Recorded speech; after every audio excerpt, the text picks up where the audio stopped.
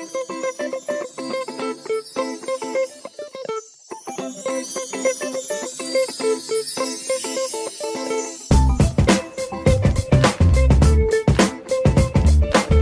Venters, welcome back to another episode of the Just Checking In podcast. I'm your host Freddie Cocker, and this podcast is brought to you by Vent, a place where everyone, but especially men and boys, can open up about their mental health issues, break down stigmas, and start conversations. Each episode, I check in with a special guest. We have a natter and a chat about all things mental health, as well as anything and everything else they are passionate about. If it helps that person with their mental health, we discuss it. My special guest for today's episode is returning guest Gar Locke. In part 1 of Gar's story, we discussed his mental health journey from a life of crime to prison, redemption, and his new life he started as a farmer and helping other male ex-prisoners turn their life around. Unfortunately, our first podcast was heavily tech interrupted. I was recording at my parents' house when I was recovering from surgery, so the Wi-Fi wasn't great on my end, and we didn't have enough time to talk about absolutely everything I wanted us to, so Gar is coming back on for a part 2. Gar also has a very unique conversation style, and when he is in full flow, there isn't much that can stop him. So in this episode, we have a very free-flowing conversation that covers everything from the work of personal trainer and guru David Goggins, how we tackle the loneliness epidemic in men, how and where men can find meaning if the traditional route of a family is out of reach for them, and how to provide a positive message for men that stops them from falling prey to the problematic male influences online, stepping into the vacuum society has left. We also talk about fatherhood once more, as some of his children have flown the nest, how he feels about that, and how he sees his life once all of them have taken that path. So this is how part 2 of my conversation with Gar Locke went. Gar, welcome back to the Just Checking In pod. Thank you for coming back on for a check-in. First of all, how was your Christmas in your very busy house on the farm? And are you in a state of reset and recuperation or something else? Because your beard is looking very good. Thank you. Christmas in my house is mental. The last of them have gone home today. So, well, I've got a hotspot. We built a little enclave, you know. So, yeah, I've got 2 sisters and a brother that live right next to me. And I have another 2 that live within a short distance. And then the rest of them come home. And a couple of cousins came this time. And, well, you see, now everybody's got kids. It's just bananas, you know? I mean, I've only got 3 nephews, and it was chaos enough with them because they're all under 3. So I can't even imagine what it's like with 10, 12, 15 kids all around 10 or under. Yeah. Well, everybody has to do their bit, and the adults all have to take turns at joining in and keeping the kids going. And yeah, when the alcohol starts to wear down on everybody after a few days, man, the shifts start to get shorter and faster. So, it's like WWE tag team, just quick, got jump in. Yeah, and it becomes this point where being a man around the place, the women in my family very much take over in Christmas, and they organise everything and they do everything, and it's all laid on, and they take big pride in it. And it's a big part of their year. And being a man in that is just you're either carrying something or you're driving somewhere or you've been sent to look after the children. And if you get caught sitting down with a beer in your hand, there's going to be somebody come along and put you to work. Like, have you done the classic, what's that we got you there? Oh, did we get you that? That's classic dad vibes of a present. What's that we got you? Oh, do you like it? Yes, okay. I'm out of the Santa range, but I've been caught in all the traps. I've been caught taking offence and defending like a present. I'm saying, hey, I bought you that. And he's like, I thought Santa got this. I was like, shut. Oh, I've been there. Oh, good. Yeah. My youngest is 12 now, though, so I'm kind of out of that range. Okay. You know? Now it's a case of taking my turn to stay up to 4 o'clock in the morning in case somebody needs to be picked up. You know? Oh, wow. Like, some of the generation has to stay sober enough to rescue the other. Right, got you. Make a street, you know? After the last podcast we did, my running order is very brief because your conversation flow took a sledgehammer to it. So without further delay, are you ready to start the show? Yes, I'll be better behaved this time and answer your questions.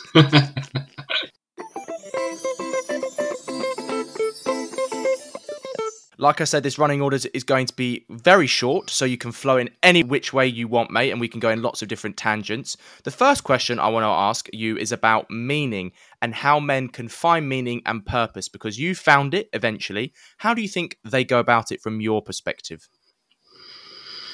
I don't ever think I was like, there's my meaning. And Never a light bulb and then moment, the problem for sure. was solved. It's a series of plans and what you want to do with your life. And your meaning involves your next half an hour and your next week and your long-term goals. And I suppose I think about myself more in case of I trap myself with principles to make decision-making easier and faster. If I can kind of just put my own little stencil of my own principles over something, and then it shows me where the important parts are, and I'll deal with that and fuck everything else. It speeds things up a lot. And regards overall mission and purpose in life, Jesus, I don't think I've ever put myself under the pressure to have such a big concept, like the meaning of my life or the general purpose of my life, It's a big thing. I'd be worried about defining it in case I got it wrong, It's not that I don't think deeply about what am I doing and have existential crisis over what's the point. I've been loads of scenarios I'm standing there going, what in the Jesus name am I actually doing? How did I get here? Sounds like me on New Year's Day. What am I doing? Why am I applying all of this energy and effort into this? That happens to me every year in loads of ways. But it's the busyness of life, I mean, I find myself at the moment kind of in this middle age thing that was all triggered. I ended up speaking to Benjamin just after it happened, triggered by hurting myself, and been sent on this spiral of, oh shit, I'm 43. At best, I'm halfway through, at best. That's if they come up with some new medicines. But I'm being light with myself about it. I'm aware that I'm experiencing a midlife crisis and that I have to have a change of direction, but I'm not unhappy with where I am. Was he asking you, where is your North Star? Where do you see yourself going in the next 5 to 10 years? Well, I do find myself asking that question. I've done what I've done so far, and now I'm very much a farmer, and I have a farm, and I have a family, and my oldest two have moved out. They're kind of set off back in September. Both of them left at the same time, in different directions, to start their own life. The next one's on his way out the door. And then I have two younger ones, the youngest is 12. And when they're gone, that's a very different life. They are at the root of everything I've been doing. And so being a parent to adult children who are out there living their own life looks like it's going to be a very different game to being a parent to children, I'm kind of looking at that going, okay, I'm old enough now to start seeing things coming and prepare myself for what will be a big change in my life. Easier said than done, though, innit? Yeah. But then, and it kind of be, if I find myself getting, I was driving around the other day and I was listening to the radio, and I was being emotionally affected by music I wouldn't normally listen to. And I was like, God damn it, that's because I'm spending a lot of time at the moment reminiscing about when the kids were younger. And I was like, okay. And it was I don't deny myself the feeling. I don't correct myself. I'm just kind of going, okay, I'm in this phase, aware of your brain's preparing for it, isn't it? Yeah. And then to get where I'm going, I have to deal with what I'm doing, and then someone rings me, and then I'm thinking about what I have to do later. And do you know what I mean? It's not like a cloud hanging over me. It's just what I'm thinking about in the resting state of mind has started to come on. Okay, I could actually change course quite quickly at the moment, and I'd still have 20, 25 years at something. I could actually be an expert in something else by the time I retire. However, in 10 years, that opportunity is a lot less. Have you decided what that is yet, or inkling it yet? I don't know. I might just keep doing what I'm doing. I might make a change. I'm not under any pressure. No. I don't but these are all thoughts that weren't occurring to me before I hurt myself last year. What do you mean by that? Do you mean self-harm, or do you just mean you burn out, or? Oh, no, I hurt my knee. Okay, sorry. Well, I mean, not thank God, but at least it wasn't as bad as I thought it was going to be. Yeah. No, I wasn't. When I say I hurt myself, as in... I'm used to that chat meaning self-harm on this podcast, mate. That's probably why. Sorry. But I damaged the cruciate ligament in my knee to the point where the doctor's you can never give it full whack anymore. So did you do your ACL as bad as that? Or was it kind of close to one? It was the ACC came off the inside. Okay. And needed to be kind of stitched back to the bone and hope for the best. And the cruciate tore, and one of them tore almost all the way through. Not quite gone. They added a bit of plastic or something. That sounds like my mum saying put a paper towel on it when any injury. Oh, just put a bit of plastic on it, it'll be fine. No, well, originally when they looked at it, it was a keyhole surgery and they added something to it. I wasn't even aware that's what they were bloody doing at the time. That's how painless it was. It was an injection into the knee for an inspection and manipulation to see it after an MRI. And then your man just made a tiny little slit with a thing on a camera and added something structurally to it. Done in seconds. Paid for it though. Jesus. So before that, I was still, so why I pushed my body to the point of exhaustion and I hurt myself. Something I liked to do. And ever since it was like during the healing process, I was like, I'm tender, I'm going to be annoyed and I'm going to cycle through all sorts of negative emotions. And I didn't let anything, it's like whatever. I was doomery one day, I'm never going to be able to run again. And I just let it wash over me. But the bit that stuck afterwards was like, damn it. I can't really be reckless like that anymore. And it feels like something has ended. And it's kind of triggered a bit of evaluating everything for safety. Yeah, I hear you. So can't push yourself to the limit as much as you could anymore. Yeah, and I suppose even though it's a year later, I'm still in the pendulum swinging in how I feel about all of that. And then it's kind of triggered me thinking about other things that are just finite, done, right? Like a knock-on effect, like a domino to other things, yeah. Like, I'm sure you're just about old enough now to end up going to the wrong bar where you're like, oh my God, I have to get out of here. I look like a fucking pedo. These are all kids. Like, that happens to me in loads of places. That's like half of places now. Oh, no. The places I can go to are getting smaller and smaller and smaller in the sense of, like, that, and that's just an awful lot of life is narrowing like that. And I live in a very physical world, so the idea that now I have to stand back and kind of go, okay, I'll let the young one do it because I don't want to fucking hurt myself, is just like, it's in a state of mind that I've never had before. Is it slightly emasculating or not? No, I didn't. No, connect to like virility. Emasculating is a weird way to say it. Or bruised your ego. No, right? Do you know what's going through my head when I'm standing there and I'm wrestling with that is I don't get to have the feeling of it. So, like, just climbing a tree, right? To put in a peg. Now I'll go back and I'll get the ladder. Right? Which some listeners may say you should have done it before that. Exactly, right? And I won't be loose about using a chainsaw over shoulder height anymore. And I'll go back and get the lighter saw, And right, there's a feeling when you reach out to the point where it's like, ooh, I might be reaching a little bit too far. And it works. You pull it off. And even if you stumble, you have the physical prowess to correct it. Or land on your feet.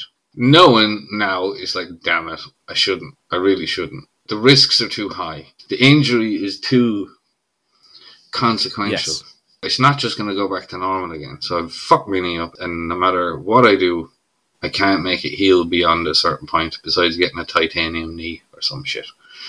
Yeah, you're not Bionic Man yet, so... Yeah. Well, do you know, like, I've broke my nose 3 times. Right? Your nose looks pretty good, man. Third time. So that's surprising. That is my wife's work.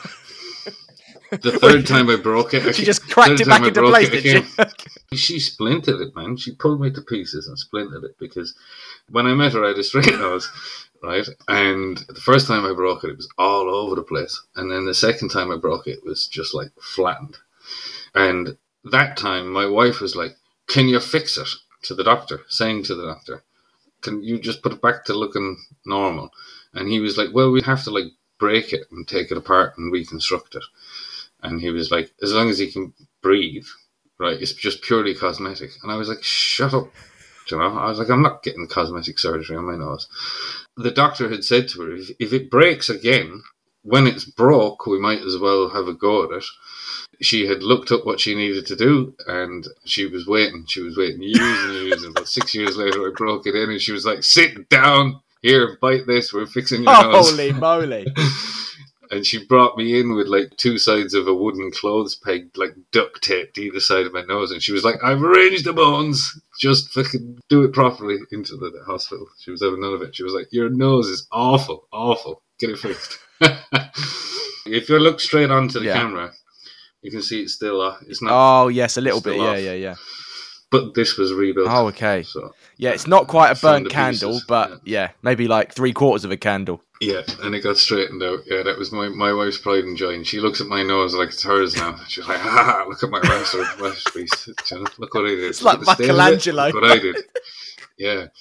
And it was so funny because I broke it. I just slipped and fell forward and caught my nose on the top of like a metal railing. It wasn't even a slip that would knock me off my feet. It was just so quick. It was just done. I was like, and then because it's soft, it's already messed up.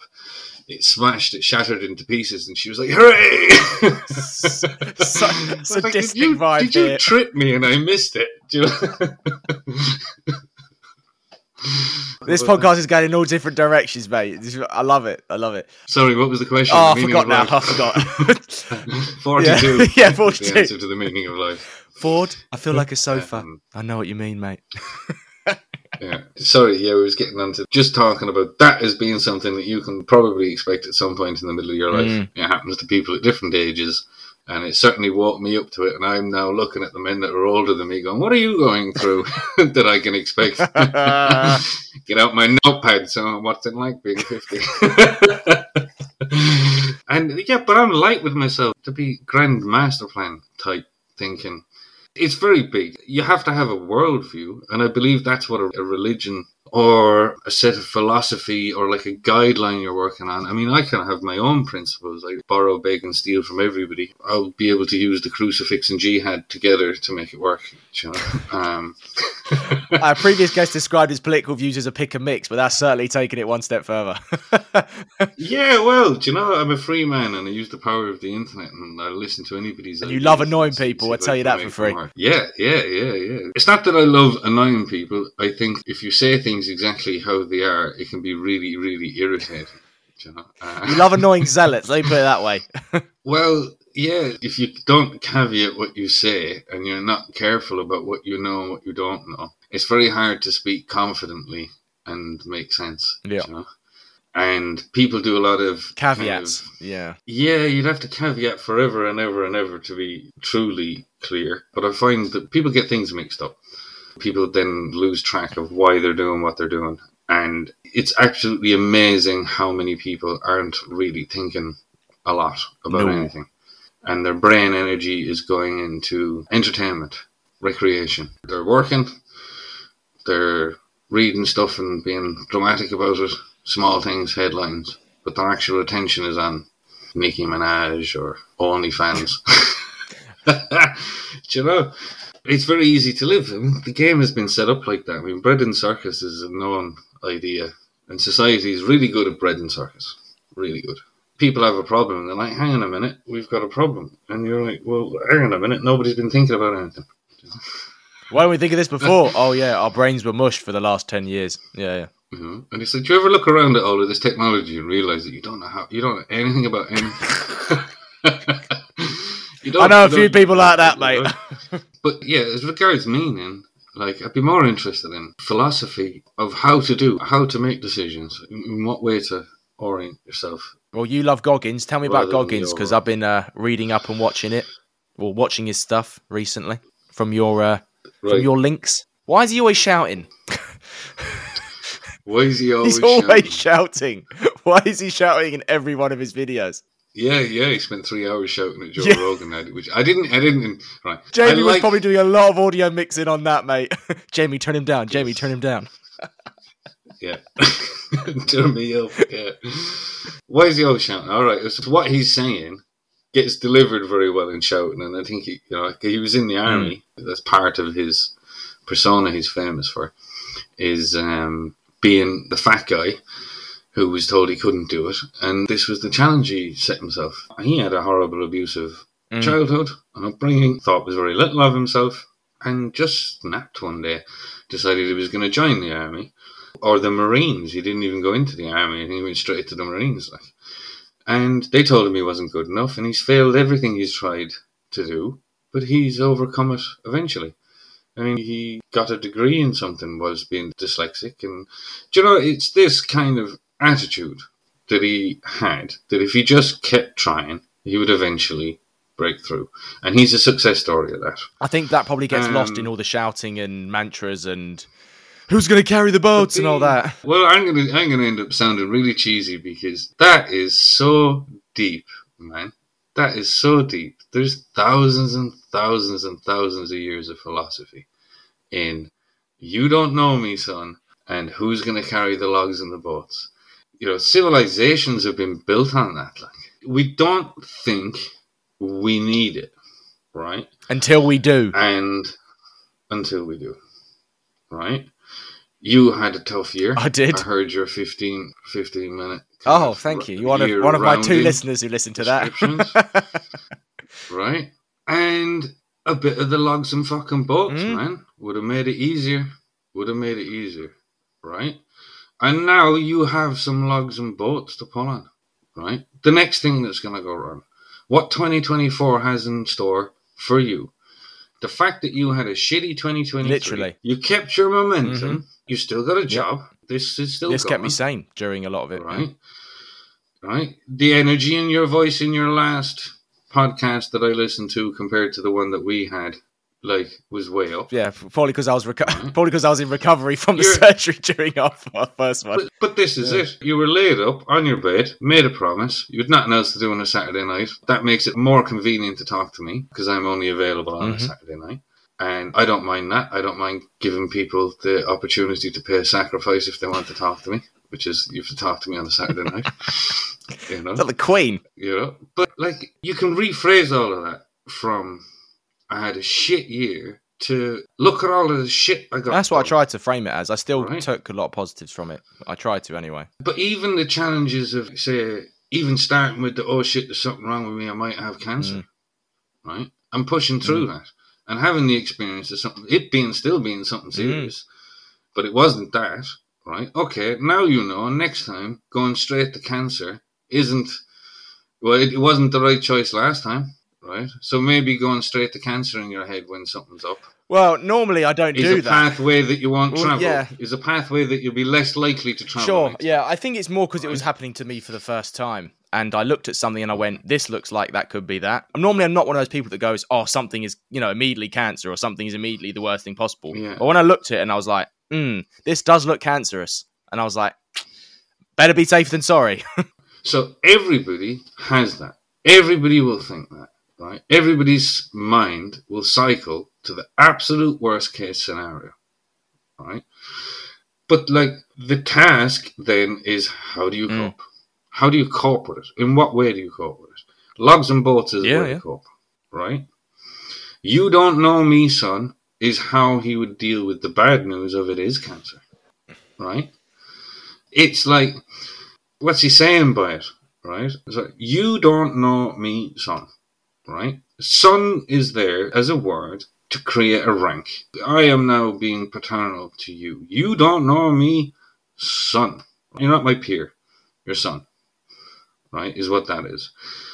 He's elevating himself above himself because he's talking to himself. The doubt. He also refers to himself in the third person as well. Right? So the doubting person in his head that's telling him, you're done now, you're finished, that's it, you're fucked, I've got cancer, oh no, what am I going to do? That. He's saying, you are now the son. You do not know me, son. And what's he saying about you don't know me?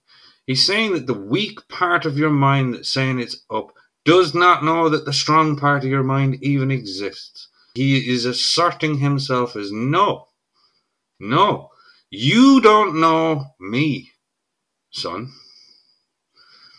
And he's elevating himself. In the clip I showed you, what he is doing is he's pushing himself to exhaustion on the bench press.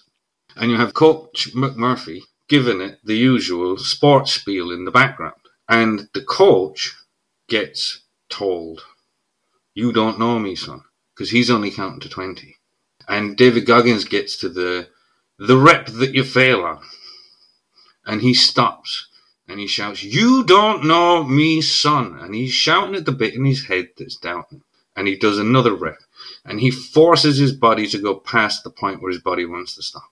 And then, when that's not enough, he stops for a second and says, "Who is going to carry the boats and the logs?" The boats and the logs are whatever it is that needs to be done when there is nobody to do it. It's a metaphor for nobody wants accepting to responsibility, doing the thing that doesn't need to be done but has to be done. Yeah. Right. And in the analogy he's using in his head, there is people standing there expecting him to fail. And he is there with a team of people, and somebody needs to get the boats and the logs. Right? And he is saying to himself, "Which way, motherfucker? Who is going to carry the boats and the logs?" And the answer is, it's not going to be anybody else. There isn't anybody else to carry them. It's only you.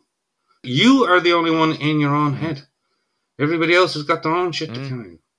Who's going to carry the boats and the logs? And the answer has to be me. Right? So, you don't know me, son. Who's going to carry the boats and the logs is the essence of masculinity. Because there isn't anybody else. There is only you. I can stand next to you so you don't feel alone. But I can't do anything for you that you have to do yourself. You will have to carry the boats and the logs. And if you want a woman to live as a family, and you want kids, and you want her to pour love onto you in a way that only women can, right? She has to feel safe and she has to trust you. So who's going to carry the boats and the logs is never going to be her. She's got her own shit to deal with. She's going to actually have to give birth to the children. She's going to have somebody grow inside. That's carrying the boats and logs in a different way, isn't it? Yeah. Right. And her journey is, I'm watching my wife trying to let go of two adults that aren't kids anymore, man. Doesn't look like fun. They grew inside her. That's something different.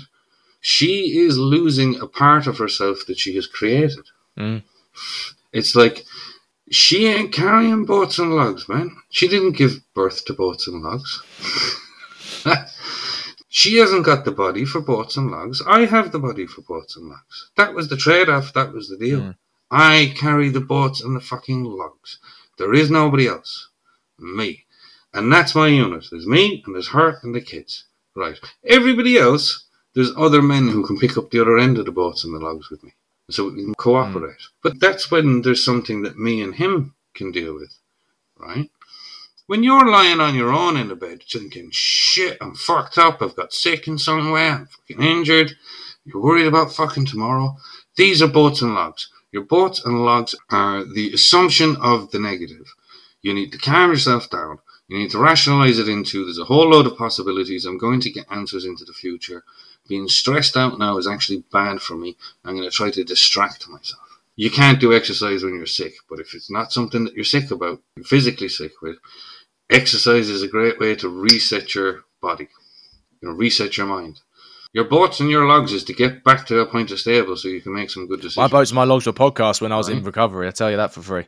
Right. And the little voices in your head that are talking to you and telling you the stuff that you know is wrong, right? And this is why you're feeling bad. They're compelling you and you're doing it. They're going boo and you're getting scared, right? The bad feeling you get is because they're fucking winning. You don't know me, son, is how you fight that off. It's how you disassociate yourself from what the Christians call the devil defiance voice, right? And you start listening to the angel voice. You are the you don't know me. You're the me, you know? You're not either. You're choosing. You're going to steer this ship, right? Identify the boats and the logs. See them as that. They're an interaction between you and the outside world. So it's like, it's David Goggins, and what he's doing is trying to fucking do his bench press. Could be anything for you. It could be anything. Your boats and your logs might be the responsibility not to eat outside your meal plan because you're overweight. Your boats and logs might be don't smoke weed during the week because you're not performing at work and you're going to get stuck if you don't fucking change something. Who knows what people's boats and logs are? It's the principle of it. And that's why I say it's steeped in philosophy. Now, I always let a lot of emotion out by going out. I have a gym in my shed. I'll work out or I'll go running, and that's how I let a lot out. I find myself, if I'm all caught up and I need to make a decision, I just like, Jesus, I'm not thinking straight. I can't make good choices. And I'll do some exercise and I'll let it out or run it out or whatever. And now I don't know if everybody's like that, if that's a universal. I expect it is. I try to live like that. I mean, I go nuts if I don't go to the gym for a few days purely because of the routine of it. But as well as that, it's the release. If I am feeling down or if something bad's happened to me and I can get to the gym, I normally will, because it always helps.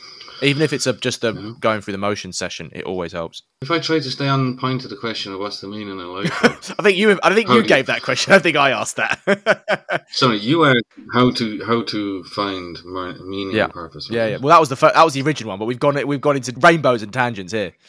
All right. If you're in a spot, right, where meaning and purpose in life is a struggle for you, if it's a bit of a crisis, right, then you better have the rest of the shit sorted.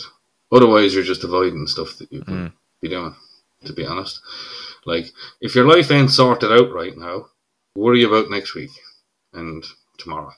We'll come back to the meaning of life once you have enough money coming in, you're a little bit stable, you're feeling a little bit better. And then we can talk about, like, purpose.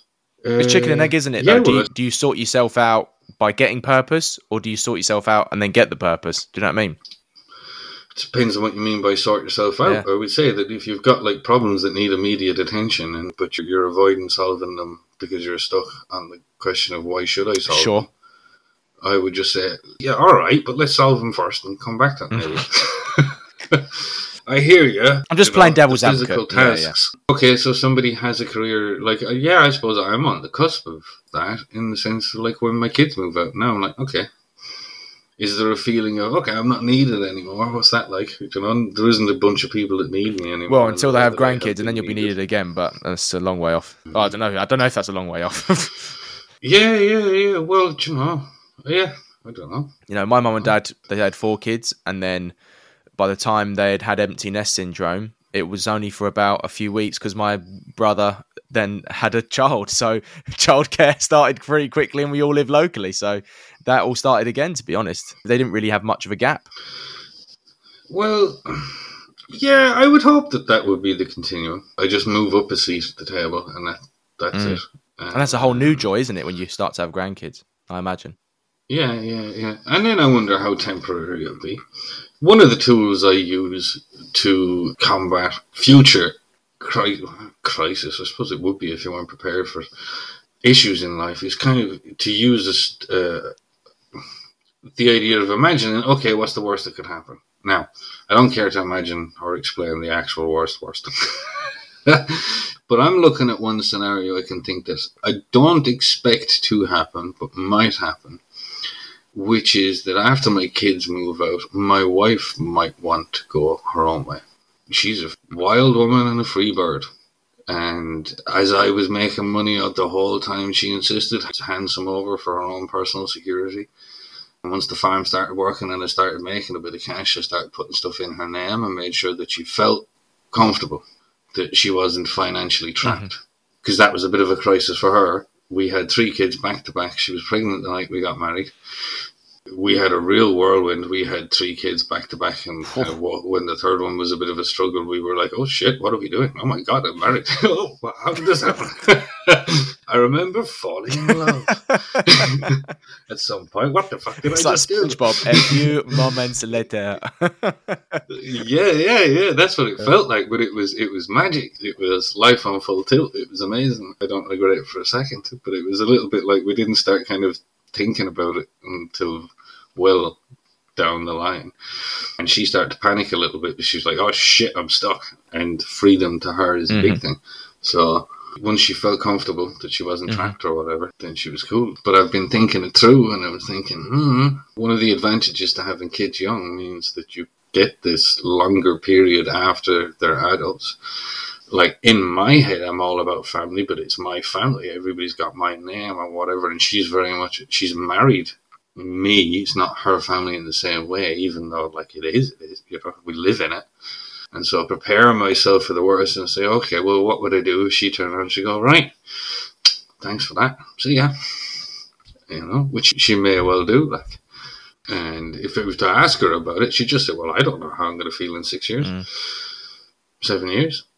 Get back to me at the time, I'll let you know. She's not going to say, prepare for this in 6 years, yeah.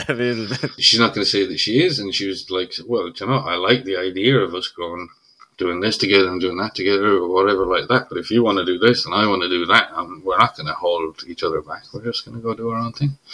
And then that's kind of like, thinking about that, I'm like, oh, Jesus. Not sure that's what I had in mind, And then I think it was through to myself. I was thinking, all right, okay, if I can, think that through, there's not all of that's that bad. There's some things I could do that maybe I wouldn't do because I know that it would be too bad for her. She wouldn't enjoy it enough. Like, I'd go to Thailand and open a big weed farm or something like that. And she would definitely not be down for that. You couldn't go to Bali in any of those half moon parties, mate. I'd tell you that for free. You would definitely be looking like the oldest person in there. Well, yeah, there's that too, I suppose. Yeah, maybe not Thailand. Well, everywhere is a bit like that. Yeah, you kind of have to stay at home, don't you? Otherwise you look creepy. You look like a sex tourist. Might start a revolution as well. That'd be fun. Well, there's one going on Myanmar. You can go join that if you want. Take up arms. No, start a little Irish one. Start my own version of an Irish one. Well, I mean, we're not far from that with the news. Well, give it another 6 years. I tell you, mate. I've been following it. I've got some ideas. I wouldn't be that totalitarian. I would be king during my lifetime and hand over control of the country back to the people in my succession. I've met my kids. I wouldn't trust them anyway. So, yeah.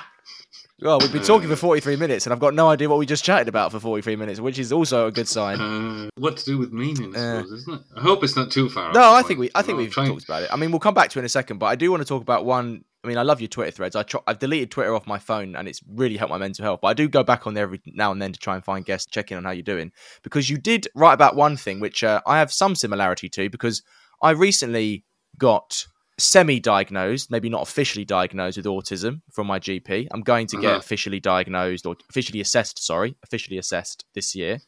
You also went to get assessed, I believe. How did that go? Well, I enjoyed it, right? I like talking to psychotherapists, right? I bet you could talk their ear off. Crikey. They have a very interesting perspective on how people behave, right? Yeah, I was assessed to what degree I was neurodivergent as a screening for my children. I refused to allow one of my kids to be screened because I didn't think that there was a strong enough indication, and I didn't want them thinking. I didn't want the idea. Yes, yeah, because it can be a self-fulfilling prophecy, right? Can't it? Yeah. Luckily, my kids' school approached me first, and then my kind of going, I didn't agree with what they were saying to an extent. I was like, you're trying to medicalize something that's just personality, was kind of my feeling at the time. And then the same person that was spotting it, and my daughter, has said, I think that it might be hereditary, and I think that you're showing signs of it too. And I was like, this was just a 20-minute conversation. I was just thinking, I was fucking diagnosing people and after just meeting them, you're meeting me under rather special circumstances too. Like, you must have been showing traits, mate.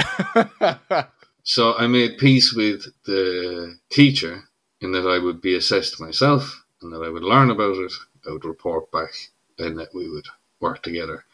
Because I didn't want her feeling like there was a kid having a problem that I was going to be standing in the way, and demonstrate that I was taking it seriously. A couple of Twitter friends actually have had a diagnosis or have been assessed or whatever, and I've been talking to them about their experience of it as well, and get myself up to speed. They've been showing me links. I just looked up who's the specialist in this province for autism and rang him up and said how much and paid for a session. 4 hours. Oh, wow. I had her in absolute stitches several times. She just was not expecting the answer, I guess. I answered. I wonder why. Am I neurodivergent? Yeah. Why? Well, there isn't a neuronormal. There's a neural average of how people are, but nobody's average. Nobody's average on anything. And it's like everybody's a combination of their personality and then what happened to them. Sure. I do disagree with the whole everyone's on the spectrum argument though, because not everyone's on the spectrum. There are a lot of people on it, and there are a lot of people who are perfectly fine. Fine in air quotes, but yeah. Well, that's what I mean. Do you know, if you're perfectly fine, there's nothing wrong with you. Do you know? By definition of being perfectly fine. Well, yeah, the professional's assessment was that I'm neurodivergent because I don't suffer in any way. There's nothing to do about it. Yeah, fair. Like, if you've got any problems, if the world is confusing, give us a call. I said, same to you, lady. Do you know? I said, you ever meet a really difficult customer and you're having an existential crisis, give me a call. I'll see if I can calm you down. Bet she loved that. I was like, well, you got some fucking mad ideas about people as well. What? I was like, you got this idea of a normal person in your head that we're all supposed to try to bend ourselves towards. Like, I don't have any developmental issues. It was like, you know, my development as a child, it was under all sorts of stresses and pressures, just like everybody else. I listened to your friend that you had on, Chris. Oh, what, Chris recently. McHugh talked about miscarriage? Yeah. And, like, he had, you know, parents splitting up at 12 and listening to them roaring and shouting, man, that'll change your direction. If what they mean by neurodivergent is you've had something in your life that has affected you, and so you've been tipped off normal, it was like, find somebody who hasn't. Find me a normal person. You know? Let me give them some whiskey. Yeah.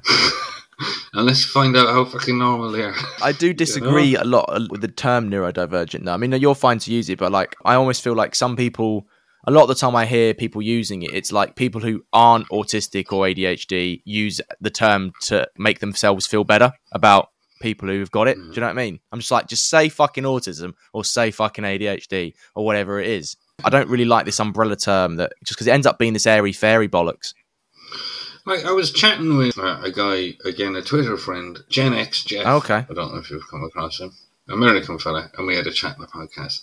And he's diagnosed autism, which means there's an actual physical component to it. He's had a developmental issue as a child that's made things very difficult for him, right? But his expectation that the rest of us were all on the same level, and he wasn't, was way off, man. Way off. He thinks everybody else knows what's going on. It was like, no, they're not. No, they don't. You know, no, they don't.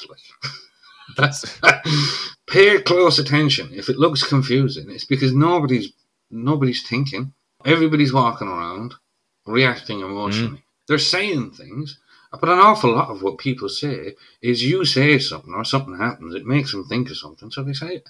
They haven't thought about whether or not that's the thing to say, whether that's useful, why they're saying it. A thought occurred to them and they just put it in words, so they said it. And loads of conversations happen like that. I don't know if you smoke cigarettes, but if you've ever been in the smoking shed and you're sat there and two people come along and they start talking, sometimes it's just like pigeons cooing at each other. You know? And you're like, nobody's thinking about anything, man. You know? It was like normal. Who wants to be fucking normal, man? You know? Stay special. Yeah. Make it work for you. You know? You know, there's a lot of ideas that schools should try to orchestrate a classroom of kids so that it suits everybody. It's like, what an impossible task that is.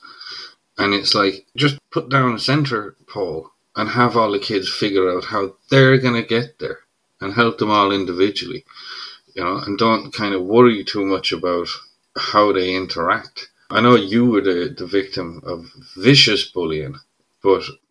you know, has any... I don't know. I'm getting into a realm. No, go on. Feel free. I'm happy to discuss it. I'm just wondering, like, if there's not enough light bullying, that maybe extreme bullying is kind of squeezing something till it pops, you know?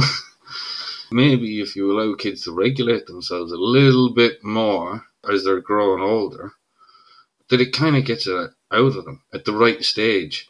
So, like, empathy. So kids learn not to hit by getting hit. It's like, it hurts, doesn't it? Yeah.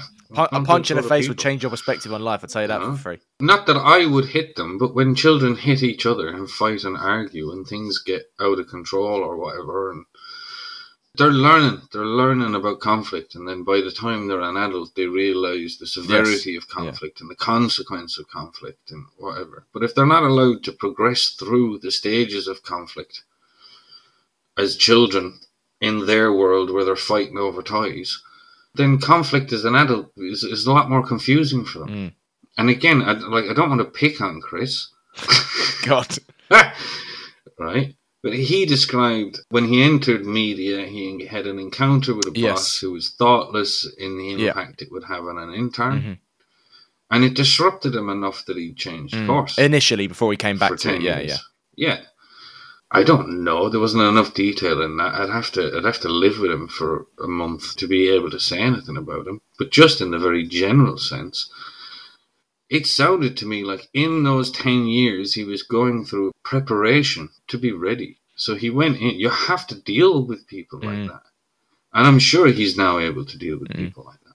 There's stuff you can do or can happen as a child in a controlled environment of a family, which is dealing with older brothers and sisters and fucking shite and being unsupervised for a little bit too long, right? That can kind of prepare one for it, you know? And if a kid goes through experiencing parents shouting and divorcing, they can kind of build a cope for that allows them to shut off, and then they can use that inappropriately as a tool to shut off from other things, and then it hinders their ability to develop resilience, and then they encounter something in the adult world, and they're not ready for it, right? But Chris now has a kid, right? He's got to think about that kid being ready for that scenario at 18 and not getting rocked. Because now he realizes that kids that went into it at 18 and could handle it have 10 years jump on him. If he's thinking ambitiously, I don't know if he is or whatever. Maybe that shit doesn't matter. And to Chris personally, what matters is he's getting where he's going. Yes. And he is getting where he's going. It's a great time of somebody's life to be talking to them when they've rounded that corner, dealt with their challenges and on the up ramp. But when we're thinking about kids, and I know you're thinking about family and kids as a destination trying for yourself, to, yeah. You know? I want you to think really strong and hard about parenting, that when they hit 18, they have to be ready for stuff. They have to have practice at stuff. You have to stand back and swallow the fear and go, I hope they don't die. Right? Let them fall over and go, oh crap, this might end in a fucking hospital or whatever. But you've got to let them you've got to let them do way more than people are normally prepared to let them do. And especially if they get hurt or they're having problems, or if they get bullied in school or whatever, the parents tend to throw a blanket over it, and the progression halts, and the child needs protecting. And a child that has maybe had an experience that's beyond their years, and they're not dealing with it and whatever, and is being shook and needs like maybe professional help and people that really know what they're doing to help the kid get back on course rapidly. So they're not missing out and they're not delayed and they don't have to figure shit out as an adult. That's probably what I had to do, to be honest. Plus a lot of autistic traits that could end up being autism but might not be. Yeah. I would just be very careful in that world from what I've been reading and from the session that I had. Just be sensitive to them calling stuff that's not normal, that's not. Like, I get that. Average. Yeah. There's just the average of stuff when you add it all up together and divide it by many. Yeah. You know? And you can be neurodivergent as a consequence of the fact that you had an upbringing or events in your upbringing that is uncommon to everybody else. And the effect of that means that you're going to have something about you which is uncommon. Correct. Right? You got to make it work to your I try to, mate. I try to, yeah. Like, that's what one does with it. You don't go, it's a bit of me that's wrong that needs to be fixed or cured. No, I've never thought that, thankfully, but I always did think I was different for many reasons. No, know. Sorry, the you in that should be one. Oh, sorry. I thought you were talking directly to me there. No, I am and I haven't, in the sense that I'm talking to you as an effigy of your kind. Which I am of one too. I don't know. You know, I had an upbringing that other people would describe as traumatic and whatever. I chose to change myself as an adult, and it was like, right, and dig in and fight in a specific direction, and I've gone through all of the pain of that. But I learned it through Christian philosophy taught by a priest, and I learned it through the life experiences of people that were never going to get out of prison. That was where I was getting right, this is what reality is. Make your choices, because nobody else ain't going to do it for you. Make your choices. What happens to you is your responsibility. Yep. That is Jordan Peterson mantra to the nth degree, isn't it? Really, in that environment. Well, he's a strong Christian. Yes, yeah, he is. And he's combining it with psychology. And rather than that being a perspective, it's more true than, I mean, okay, the playground, the world that you have to live within is already set. You know, this civilization was already built, you know, and there's other people running it. And we're subject to that. However, our inability to affect great change like that, we still have to make choices. We still have to move into the future ourselves personally. Our desire for a girlfriend and a family and that is inconsequential. It's, you know, if you want to change the world, don't have a family. You know, if you want to get out there and do something about climate activism, do not have a family. Dedicate yourself to it. Pay the sacrifice. That's the sacrifice. You know, not in the sense that having a family would fuck up your chances. It's just that having a family and doing it right is going to take up the best years of your life. There are people who are combining both, you know, the birth strike element, which I do disagree with massively, because the falling fertility rate is going to be, as I've spoken with Stephen J. Shaw about in his film Birth Gap, that is going to be the next impending crisis, because South Korea and Japan are fucked when it comes to that. Yeah. Well, that's slightly off topic as to what I was saying. I get what you mean, though. Sorry. The point I was making was to really, truly dedicate yourself and point yourself at something and then do it really hard, right? So that's a bit of what Jordan Peterson was talking about in his stuff, in the sense of if you are a climate activist and your strongest feelings are towards the climate, right? I'm not saying don't have kids because kids are bad for the climate.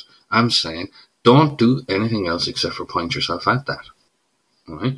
Get yourself strong and powerful and equipped. Get yourself educated. Figure out who's who. Know what you're fucking talking about. And go out and make shit happen. You know, do it properly. Don't be just a person in the back of the crowd. Figure out what you're good at.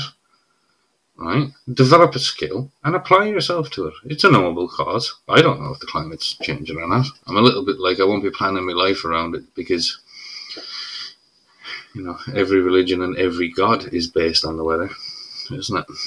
Really? The apocalypse is coming from the sky. Noah's flood. It's all, the weather's going to get you if you don't behave properly. Yeah. But, like, it's all about how to actually enact what you want. So people will want things and they'll look out into the world and they say they want this change. And it was like, then what they do to go about it is the weakest, willy fucking shit going, man. And it was like, make it happen. And start with, what do I need? Who do I need to become to get what I want? If I don't already have it, I'm not the person that's going to get it. I need to become the person that's going to get it. So work within the realm of yourself and what you can do. And almost anything that you want to do is going to start with an education and contacts with people. This did. So learning and social skills.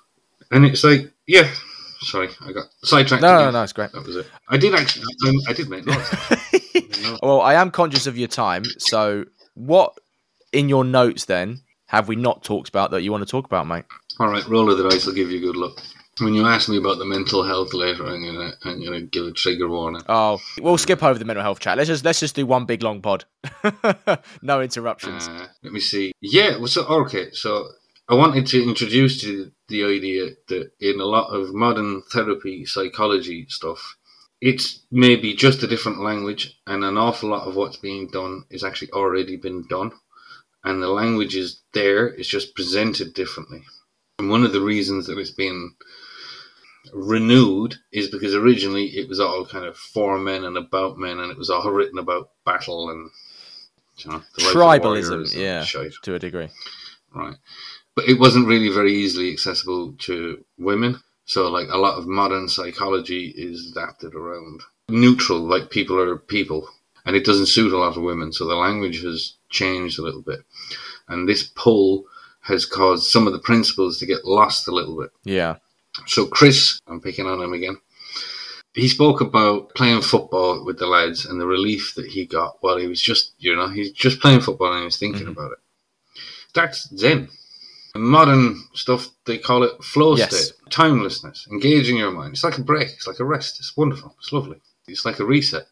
It can be achieved in loads of ways, right? But the pursuit of Zen, right, and moments of Zen, as an antidote to stress, right, as an aid to shaking off latent feelings and resetting yourself and cleansing yourself a little bit so you can start thinking again from a neutral point of view. Zen is how you get there. Right? Surfing is how I like to achieve Zen, or I go running in the forest. I find that running on the road is too easy. Running in the forest, I have to look where I'm stepping, and I can't just drift off in my mind and think about stupid shit. Out surfing, I'm not good enough, and the sea is brutal enough that I can't take my eyes off it for a second, and I have to stay in Zen for quite a long time, or I die. It's great. And then when I actually manage to get a bit surfing, it's cool too. But Zen is a tool, man. It's a play. It's a mind trick, and it can be achieved by going and playing soccer and getting involved with people. It's called Zen in Buddhism, and people will kind of recognize that, right? Prayer in Christianity is close to it. They don't go for a state of total Zen in Christianity, right? But prayer is close to the same concept, right? These are normal things, right? The people have always known, and somehow universities have tried to rebrand this stuff and change the words and make a playbook. You mean like the wellness or well-being playbook sort of thing? Yeah, or even like a modern psychotherapy and psychology and stuff like that. Even when it comes to bonding. So when I've been working with the guys that I work with and I'm having difficulty bonding with them, I'm looking to put their body on max, right? And then when the body is calming down, they're a lot more open. That post-endorphin rush or calm down is, probably the best place to get them at, to be honest. Yeah, it's a very Zen place to be. And so, the exercises we do, they like it, it's enjoyable, I can encourage it in them in the sense of competition, pushing themselves. Doesn't take much to get a guy to jump off a short cliff when he don't want to. You just call him a chicken. Or other words that we don't use anymore. We're as afraid as a carrot. I don't know, what am I supposed to say? Coward. A few choice names, easy done. Boom, jump off the cliff. Completely different. Now it's easier to talk about what you were upset about. Because everything else is not as difficult as that. Correct. But whose therapist is going to say, do you know what we think we need, Freddie? 2 of us are going skinny dipping in a frozen lake. Do you know? But again, you got to watch out for it. Wim Hof had an enormous problem, and he fixed it using a type of thinking combined with cold therapy, right? And you have to be careful about a man who's just discovered a hammer going around thinking everything's a nail, It's like, behold, my uni tool can be used to fix everything. Smash! I do practice cold showers. I do like jumping in cold water. I find it exhilarating slowly, I'm just talking about how easy it is to bond with people. If you get frightened with somebody, right, big adrenaline burst of, right? Or even worse, something actually happens. Yeah. Conflict, mate. All right. You are permanently connected to that person. Whether you like it or not, you will always feel them when they're around, in a sense. You can develop it, or you don't have to like somebody because of it, but you just, connected to them in some kind of a way. And these things, you said that you have done a couple of different types of therapy and you're ready to kind of maybe move on to something else. I'm back into therapy now, but a different type. So I've done 2 different forms of one-to-one therapy, and now I'm in a group support group, which has been very, very helpful for me. There's another ancient practice, which is not at all popular for obvious reasons, which is really, really important, I think, for men, which is humiliation. We're into university type initiations, are we now? Eat this shit, and then you'll be in the rugby team. So, in Greece, the Stoics used to dress as lepers who used to have to wear a special outfit. Right, so people knew they were a leper and would stay away from it. This is just the archetype before the stag do, isn't it? I don't know about, doing it as an initiation or a hazing is different, because that's about the sacrifice somebody's willing to pay to join the club. Right? The Stoics and their humiliation ritual is about lessening your need for the approval of others, right? Which is a lot more about getting on with doing what you want to do and not being as emotionally impacted, or if you are, being easily dismissive of it and bringing yourself back if other people don't approve. And they would take it to the extreme and say, to experience people's disgust when they see you. Full humiliation is that if you can endure that and still enjoy your cup of tea, right, then you've strengthened yourself in a way that you're now free to make your own choices without being influenced with what other people think of you, or free of public opinion impacting you. So they dressed as lepers and announced themselves to the people that knew them, their own town of people, as a leper. So they went from whatever station they were at to everybody wanting to stay, not welcome at all anywhere. Get away from me. You're disgusting. And then after that experience, they would bugger off to their monastery or whatever to carry on. But the exercise was in, can you put up with that punishment? It's a similar exercise to me sitting there going, okay, my wife actually might leave me when the kids all move out. Not because I've done anything wrong, or not because there isn't any love, because that's what she's like. And if I force her to stay, or I use manipulation or pressure to stay, I'm not letting her be her. I'm taking something from her because I'm prioritizing myself over her. But it's her actions, her life. My job is to decide what I'm going to do, not what she's going to do. This idea, then, it's something that's missing. This need for, it's not missing. It's herd mentality. People have always been like that. It's simply a case of if you want to strengthen yourself, right? This is a direction in which to strengthen yourself, which is actively discouraged in psychotherapy. To submit yourself to the concept of humiliation and not think about other people in the same way, right? To free yourself of that and truly act in a way of, I actually don't give a fuck whether you like it or not. Right? That's a freedom in itself, isn't it? Yeah.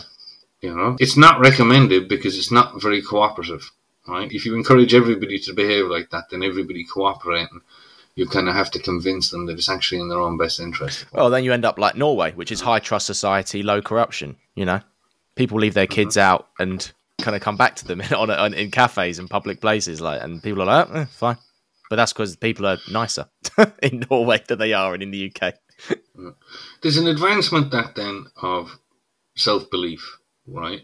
Where it goes from the approval of others into kind of the support of others, right? So I myself had the experience of being, when I told everybody I was going to be a farmer, they were roaring laughing. And the only person that believed in my plan was me. And it was quite the experience to be living in a tent. The only person convinced that I could do what I was going to set out to do, right? Or that I should do it. And in that expression, it was like, I truly do not need other people's approval. I guarantee you that. But it's desirable. It's really, Jesus, man, does it make life easier to say, I'm going this way, and everybody else said, but no, we're all going this way. And I'm like, well, bye, motherfuckers, if you want to go the wrong way. And not give it a second thought unless I am actually kind of, somebody goes, no, look, and then you change your mind, But it's not a case of just because everybody else moves that way. It was like, most people are fucking stupid, man. Don't be thinking because you've convinced a bunch of idiots to walk that way that that's the right way. And to have that, you need both, right? So you can't be embarrassed by people's opinion of you. And then, equally speaking, you can't need their support to be able to be decisive and actionable. Again, in the big game of life, in the most important stuff, right? You might have to overrule your wife when she's manic because she's just had a baby and she's making a bad decision. Maybe she wants to feed the baby again and the baby don't need any food. And she's thinking the baby's not eating because it's being, it needs encouragement and she just has to do something and the baby's just not hungry. But she's fallen asleep for 5 minutes and thinks it's 2 hours, right? You can't be afraid of telling her, no. You can't give up on that, right? You have to overrule and say, hey, look, no. And however you handle it, however you convince her, you still actually have to be thinking, I have the right. You have to feel it. I'm right, you're wrong. In this, you don't have to march around thinking you're always right like me. But I have a cheat code for being always right. As soon as I'm wrong, I change my mind to the right answer, and I'm right. That sounds like me. So it's like the jump cut, As long as people don't spot the jump cut, it's fluid. Yeah. I read a great book called Think Again: The Power of Being Wrong by Adam Grant, which really shaped my, I guess, opinion on this. And I think a lot of people in my personal life would claim I'm very strident, which I am on certain things, but I'm also happy to be proven wrong. And I'm also very happy on certain topics to be like, I know jack shit about that. Tell me what I should be thinking.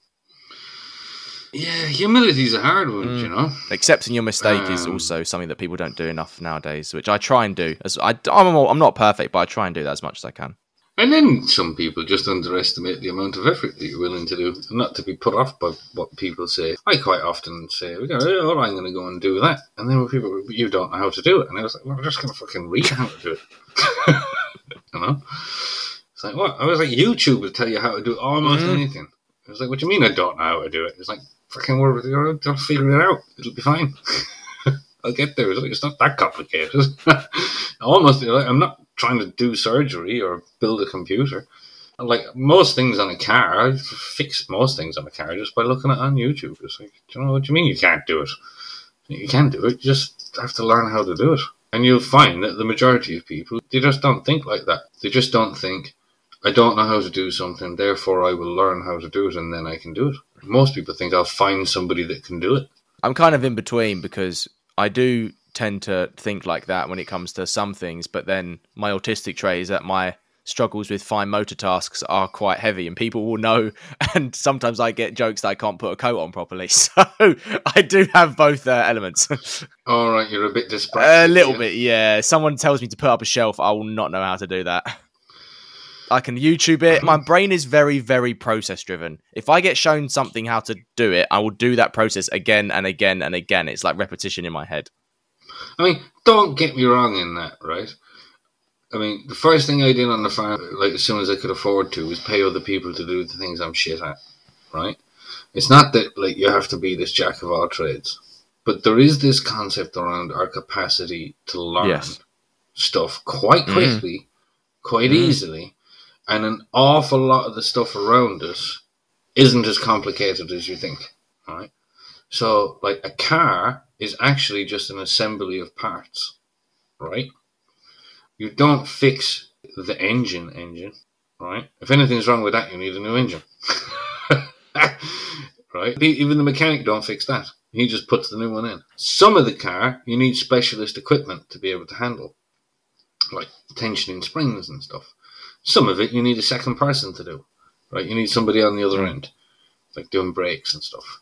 But the rest of it is just an assembly of parts, right? When I meet a young man who's got a broken window in an old car, I'm like, look it up on YouTube, man. Don't settle for a broken window. Why are you driving around with a broken window? What? Go learn it. Go fix it. It's actually like Lego, right? It's not complicated. It's screwing stuff off and taking things off and then screwing them back on. Like, it's not that hard. And there's the most, like, in the house. With most things, you can replace parts and you can... Look, I'm not getting into lecturing you about doing DIY. I'll pay someone for that, Gar. Right. Yeah, I'd make a useless handyman. I'd be like, why haven't you fixed this yourself? I'd be looking at the screws going, I can't do it. And no, this is me ranting a little bit because it's, around me I see people kind of having great lack of faith in their own capabilities. And I think that they go for a very long period of time only doing what they absolutely have to do. And anytime something goes wrong, all they do is look for somebody else to fix it. And then they get to 25 and there isn't anybody else to fix it. And the world is holding them responsible and they're kind of going, and then it's starting to hurt. Yeah. Really hurt. And teenagers are capable of way, way more. Way more. Children are capable of way more than people give them credit for. And 7, 8 years old, that's when they need to really start ramping up on what they're learning. They'll learn stuff so fast, right? And they need exposure, and people are afraid of kids being upset. I mean, it's like the idea of a child being really upset or having a hard time or whatever. And it was like the gap, like how far a kid can go before it's like traumatic for them is massive. Like, people are stopping at like 2%, where a kid gets hurt at like 95%. And everybody's terrified that it's going to slip away from them and they're just going to you know, and a kid's going to get hurt, and it's going to be too much, or that a crying child is this emergency for adults and stuff. Well, the age-old trope, and it is a true one, is that, you know, kids are some of the most resilient people on earth because on certain traumatic events, they have this ability to, for example, with grief, to jump into a grief swimming pool and jump out of it very quickly. And the adults are stuck in the grief swimming pool for weeks and months and years. They can do it in a day. And obviously it doesn't mean they processed it 100% or means that they're over it, but it means that they can adapt to it much more quickly, actually, when you think about it. Yeah. Kids need to grow up a bit faster, you know?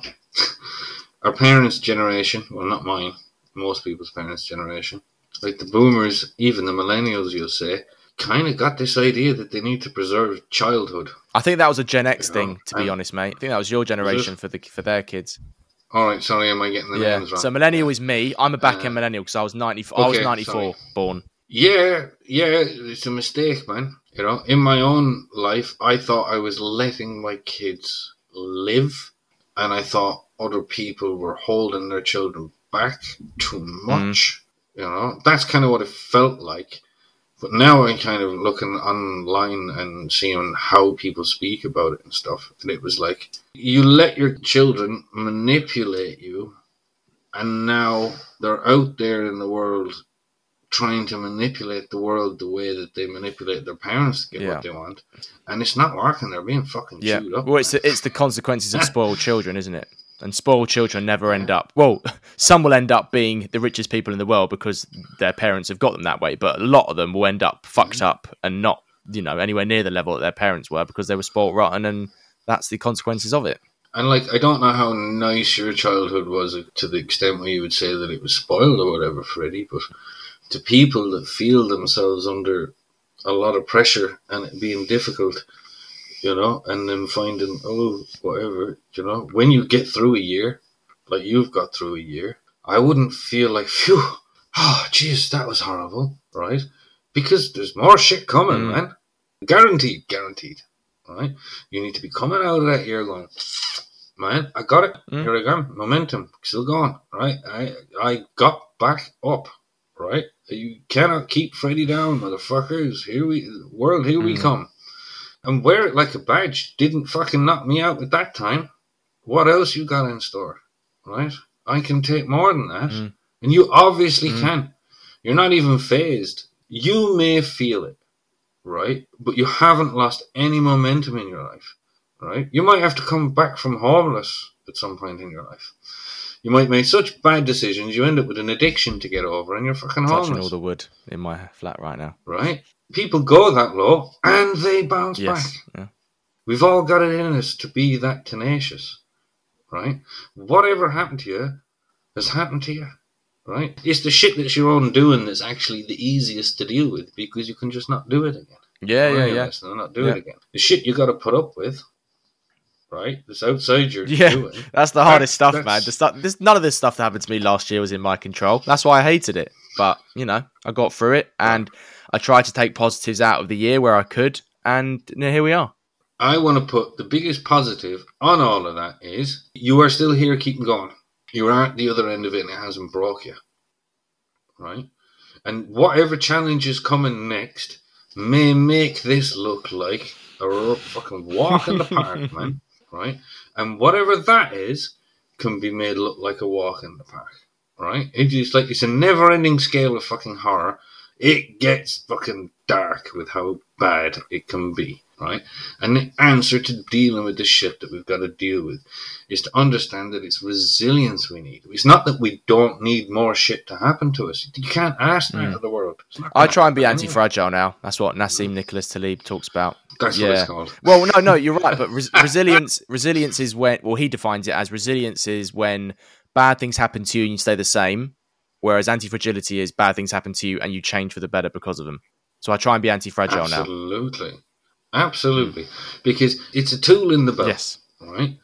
You may think that if you had a bit of a meltdown for yourself, right, that the problem is that you had a meltdown, right? That's an awful way to look at it, right?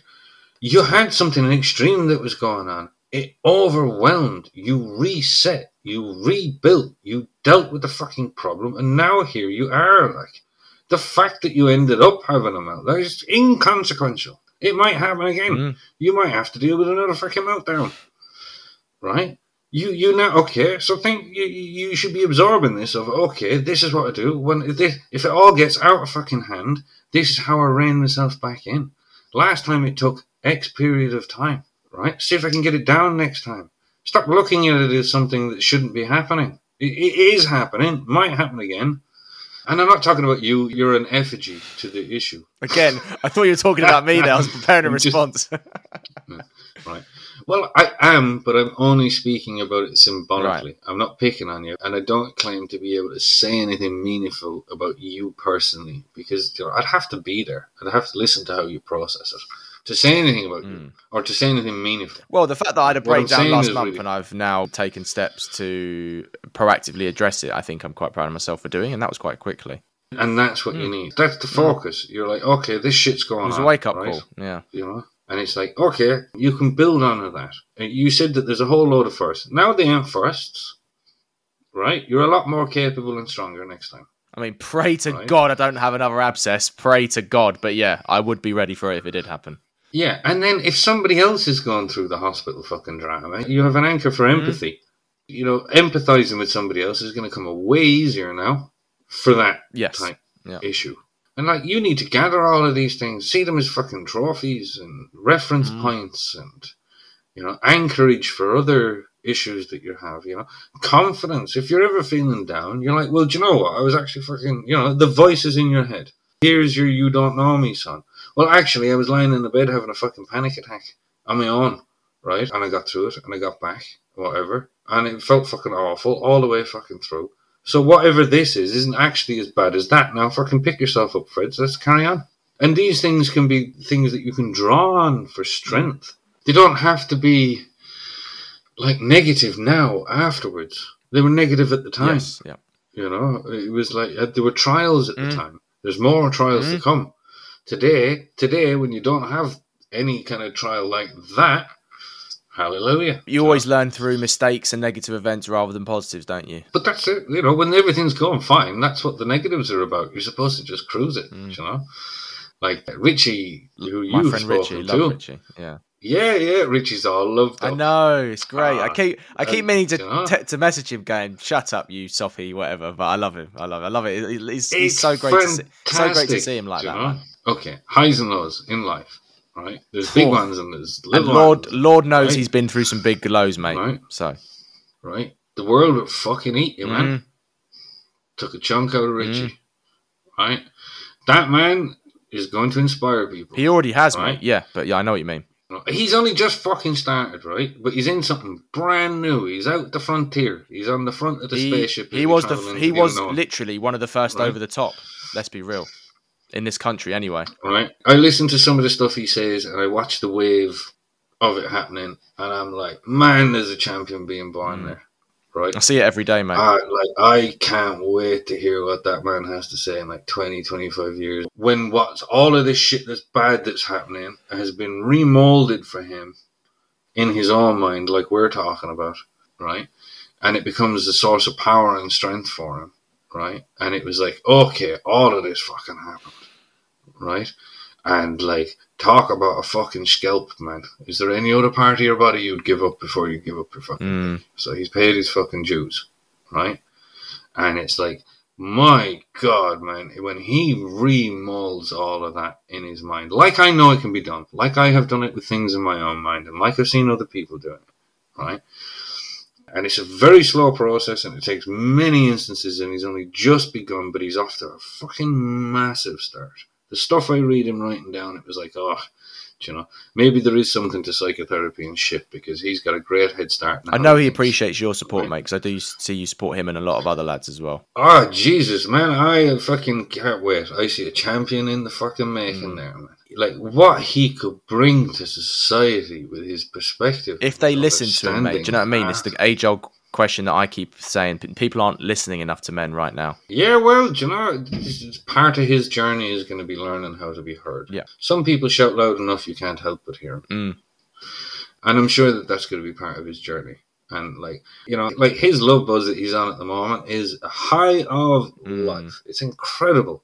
And it's like, yes, you deserve it. Who wants Richie. to go from? That's what I always think. Who wants to go from fucking boring to mildly excited and back to fucking boring again? Give me the wild swings of fucking life. Let the shark of life take a big fucking bite out of you and then rise from the ashes and become a fucking champion. That's a life worth living. And it's like, God, I wish I could fire people up, man. Do you know? For life in general. Get people excited. Like, fucking don't celebrate sadness. Shit happens to people. Like, it's awful. Right? Well, yeah, okay, stop shit happening to people where we can, make a better society and a stronger society or whatever. But, like, people have to be fucking strong, man. Individually, like, collectively, we have to try to make sure people don't have to be strong, perhaps, and that we can protect the vulnerable and we can help the weak and we can provide as much opportunity for everybody as we absolutely can. Individually, we have to be fucking tigers, right? Otherwise, that shit's impossible. It's our drive individually to get shit done, push society in the direction we want to push it in. That's the driving force of culture. Stop being shy about stuff. Stop looking for approval. And especially to men, stop seeking female approval. You don't need it, right? You don't need female approval, you know. You need an older man to tell a younger man, these are the steps to becoming a man. Right? And then when he gets there, you fucking clap him on the back and tell him you're a man now, boy. Right? It all stops with you. Logs and boats. Right? You don't know me, son, from now on. For yourself. And if I tell you you can't do something, you should be saying, you don't know me, son. Back to me. You're a man now. Carry on. That's fucking important. And the women need it. They need us to be behaving like that. Right? The women turning around and saying, good man, means fucking nothing. It doesn't. Right? Sorry, it can't. It can't. The society doesn't function work like that. It doesn't work. That's not how we work together. That's not how we work with women. You're right, because women have been telling other women that they don't need the approval of men for the last 2 centuries. So, hallelujah. And correct. If you dress how men want you to dress, you end up looking like that. Right? Don't. Right? Listen to the older ones who've got what they want out of life. Yeah, because the most happiest demographic in the US, anyway, is married women with children. And there you go. So my wife is a skilled woman. She's able to earn her own money. She's working at the moment. She's doing it all, as in now.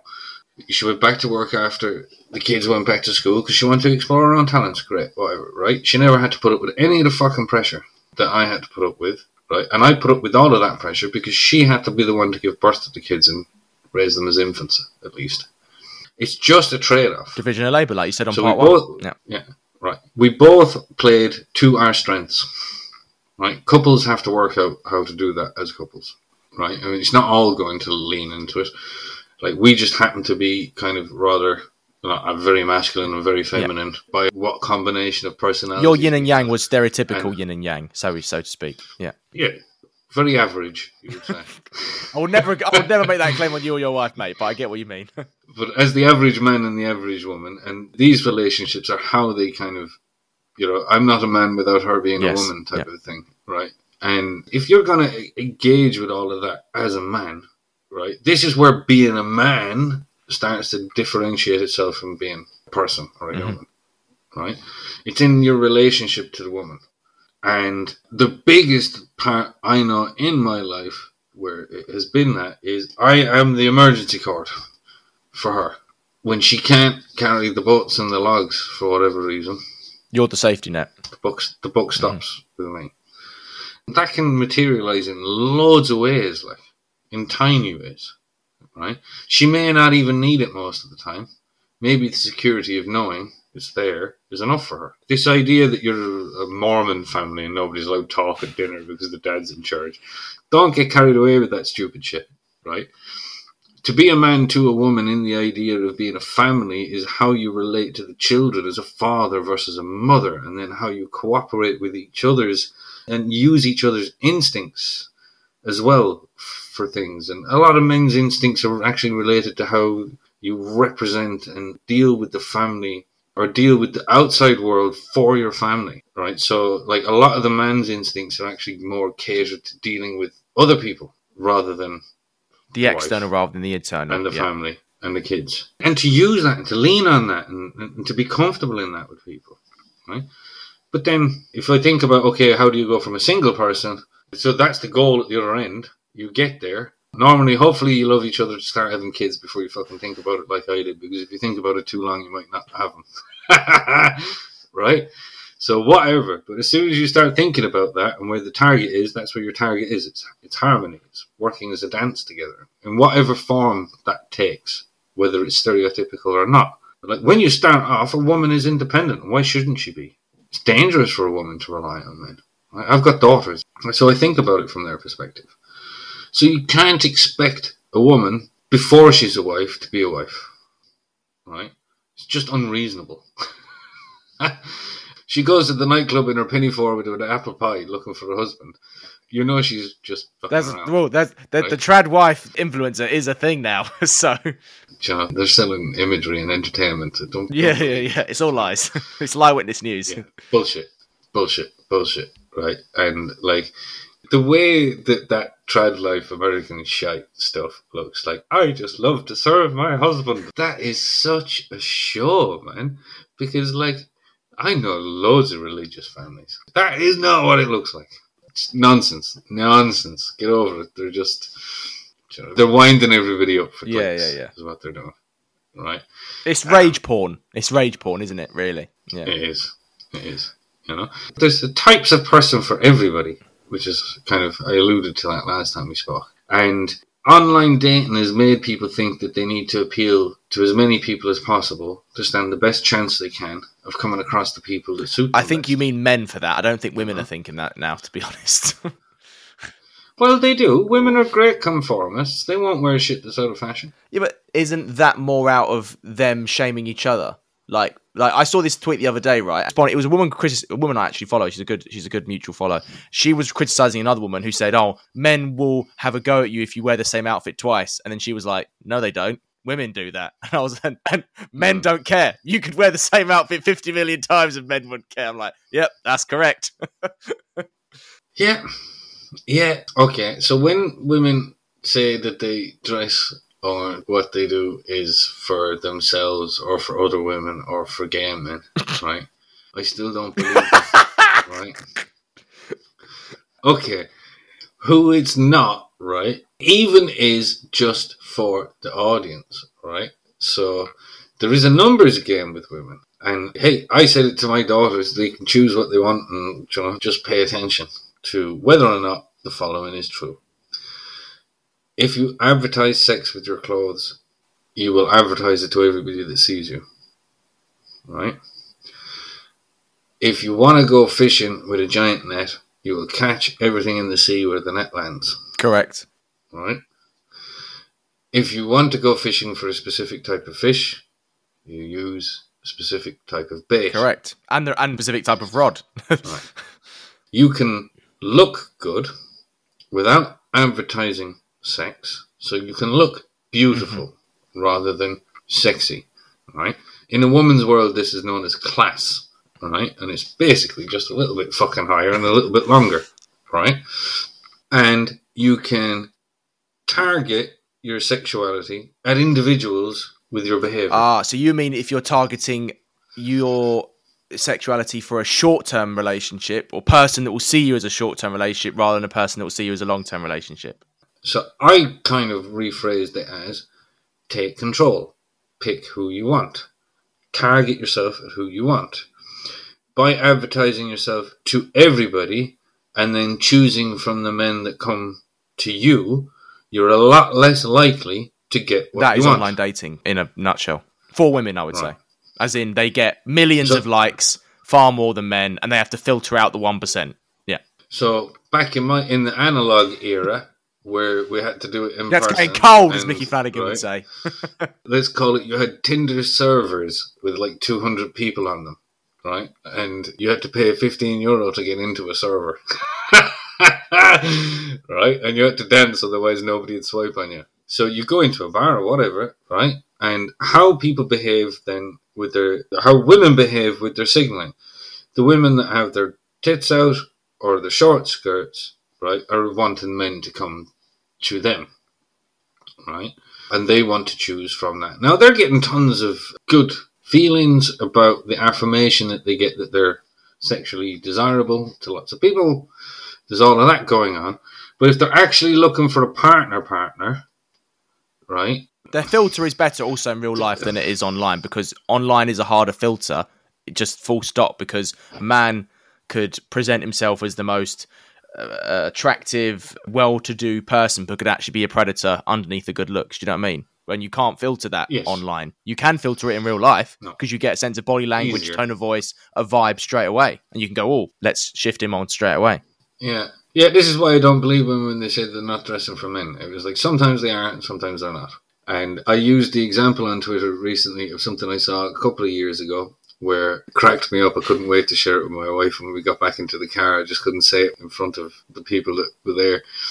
I saw a woman catch another woman, seeing her husband, woman A caught woman B, seeing woman B's husband looking at woman A's cleavage. Right. And woman A grew an inch taller. Oh, so the sisterhood went out the window here. Jesus Christ, man. Right? So she got her jig on, right? It beamed her. Something happened. It was like all of a sudden she'd fallen in love, right? She looked 5 years younger, an inch taller, and she was proud. She walked off, man. She swung those tits around like they were fucking made out of gold. Oh, I'm going to get cancelled from this podcast. That's all right. You can just say, look, he's a bit sexist, so you'll have to get over it. Right. She walked off anyway, and Mrs. L was on the other side of the room. This was at a wedding, and so when we were in the car later, I was like, "You'd never guess what happened." Right? I was like, "What?" I was like, "Well, I just happened to be looking at it as the moment took place." I was like, "Wonder what's going on there." And she goes, "I wondered why she was wearing that dress.